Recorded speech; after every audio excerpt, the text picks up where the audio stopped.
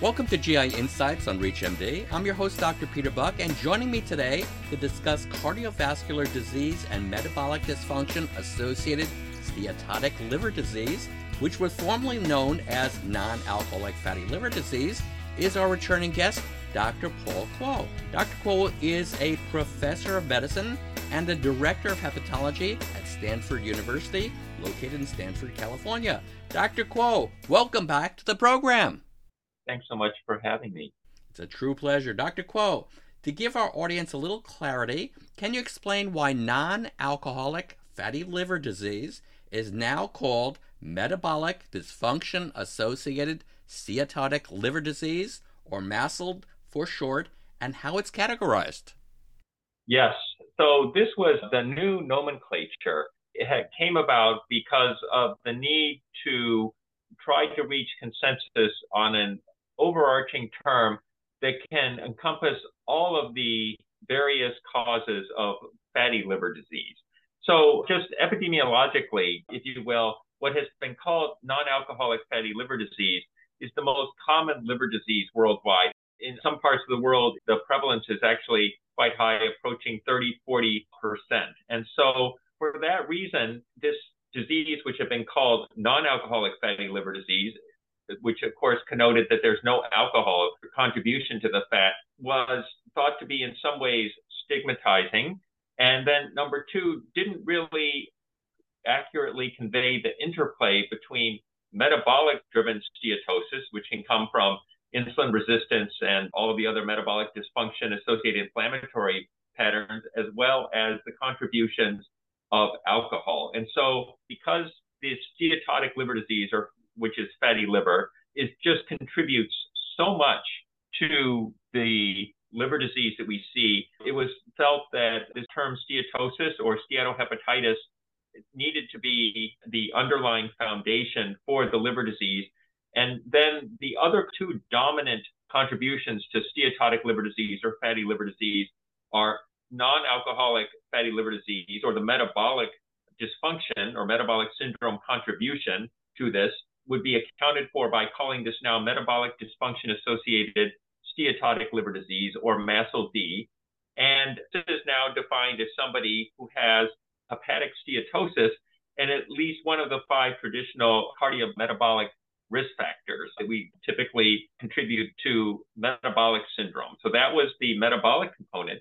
And then they wanted to also account for the amount of alcohol contribution, which also occurs for people who have steatotic liver disease. And this is also something that's also extremely important as well, because we want to be sure that people recognize that there is a contribution for alcohol-associated liver disease, which needs to be accounted for, and that is important for us to be able to quantify. And so there is now a category outside of pure metabolic-associated steatotic or metabolic dysfunction-associated steatotic liver disease called MASLD, which really is trying to describe metabolic alcohol-associated liver disease. And these are individuals who consume greater amounts of alcohol, which has been defined empirically is 140 grams a week for females and 210 grams a week for males, respectively. And then if you have fatty liver disease with inflammation, and then this is now what we used to call non-alcoholic steatohepatitis, this is now called metabolic dysfunction-associated steatohepatitis. So it's not NASH, but rather MASH. And of course, there is still alcohol-associated liver disease, which contributes substantially to our disease burden, is now the number 1 indication for liver transplant worldwide. Lots of information, but I got a couple of questions here for you. What do we know about the patients who have MASLD and also consume alcohol? Do we have a lot of information on those patients yet, or are we gathering information for future use? Yes, so this is an important overlap that we are going to have to continue to study, because there is no question that alcohol use, even in small amounts, may contribute to steatotic liver disease and ultimately lead to progressive fibrosis and liver damage. And we've empirically now tried to quantify the amount of alcohol that's consumed such that if you are drinking less than 2 drinks per day or 140 grams per week for women, or 3 drinks per day or 210 grams per week for men, then the predominant steatotic liver disease you have is MASLD. If you have higher amounts than this, then it's alcohol-associated liver disease predominant. And so this is the continuum now that's being defined. And, as we move forward and learn more about this, we're going to probably recognize that the amount of alcohol that is being consumed is clearly not healthy, particularly in the setting of alcohol plus metabolic dysfunction-associated liver disease, that the amount of safe alcohol to consume is going to fall considerably. And in fact, you should not be drinking if you have metabolic dysfunction-associated steatotic liver disease regularly. Great. My other question here is, first, a definition for the audience. If you can just define what a PEth test is, and then describe whether you use a PEth test to determine whether your patients are consuming excessive alcohol. Yes, so PEth is a biomarker, phosphatidylethanol, and it reflects relatively recent alcohol use. As I was saying, the number one reason that we're transplanting in the United States is for alcohol-associated liver disease now. And one of the challenges we have is identifying individuals who have sufficient sobriety skills to maintain their sobriety, and we try and work with them for purposes of harm reduction. However, we do try to also verify that they've been able to stop their harmful consumption of alcohol.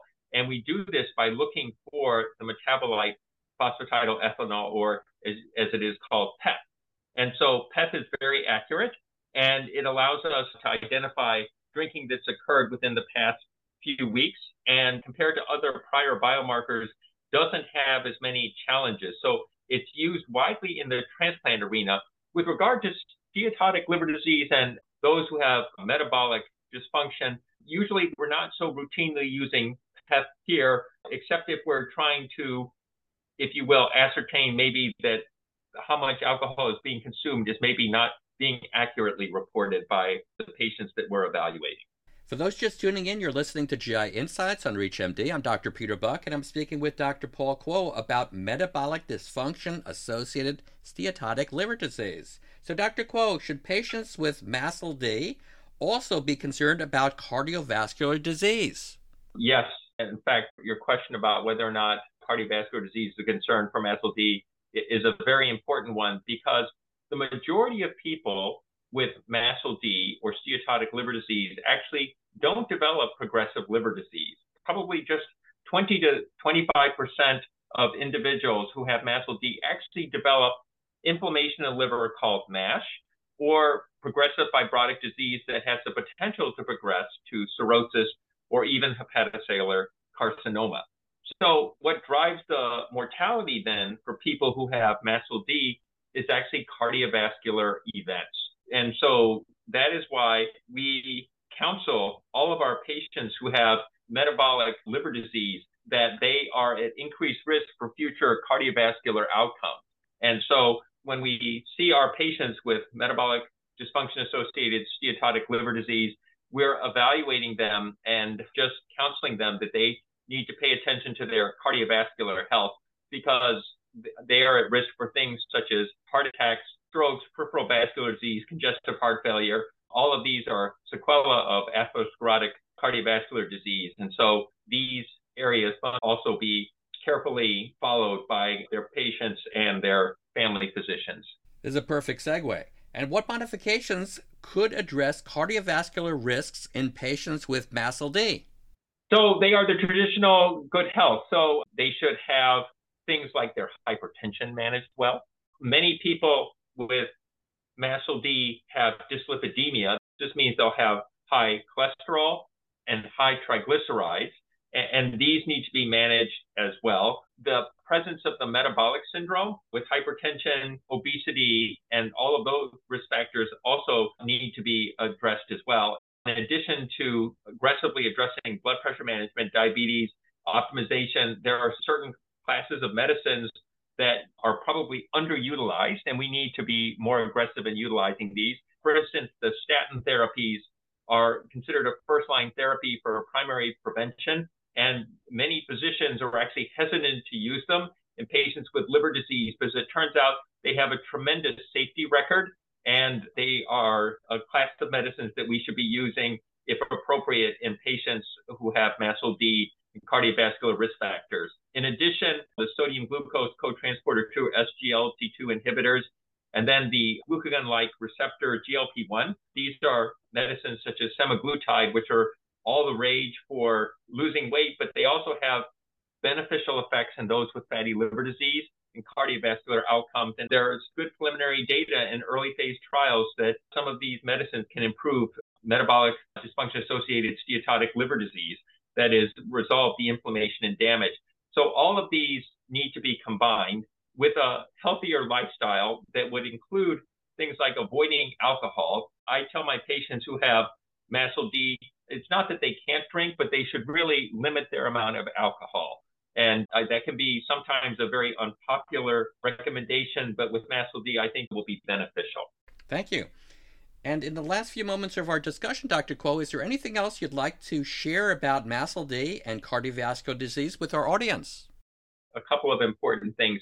So number one, with the worldwide prevalence of MASLD, it's important that we just recognize and intervene in those who have metabolic syndrome, and we screen appropriately for MASLD. Some of the more sobering statistics that are emerging are that between MASLD and alcohol, these are going to be the dominant liver diseases over the next 20 years or 30 years. And happily, these diseases, while difficult to address, actually are diseases that we can identify early.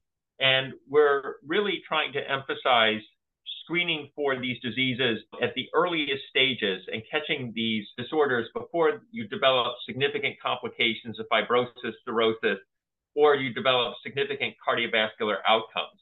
And so we have relatively good non-invasive testing to identify people with early stage metabolic dysfunction-associated steatotic liver disease.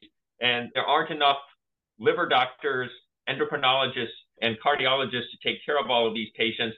So we're going to really rely on a partnership with our primary care providers who can help us identify these people and appropriately risk stratify them so that those with liver problems can come to the liver doctors, those with cardiovascular issues can come to the cardiologist. And in my opinion, as we move forward to successfully address this challenge, it really will be a team effort and take a village to make sure that we appropriately identify and risk stratify this population. I want to thank my guest, Dr. Paul Kuo, for educating us about this extremely important topic. Dr. Kuo, I really enjoyed our conversation today, and thanks for being here. Thank you for having me. For ReachMD, I'm Dr. Peter Buch. To access this and other episodes in this series, visit reachmd.com/GI Insights, where you can be part of the knowledge. Thanks for listening.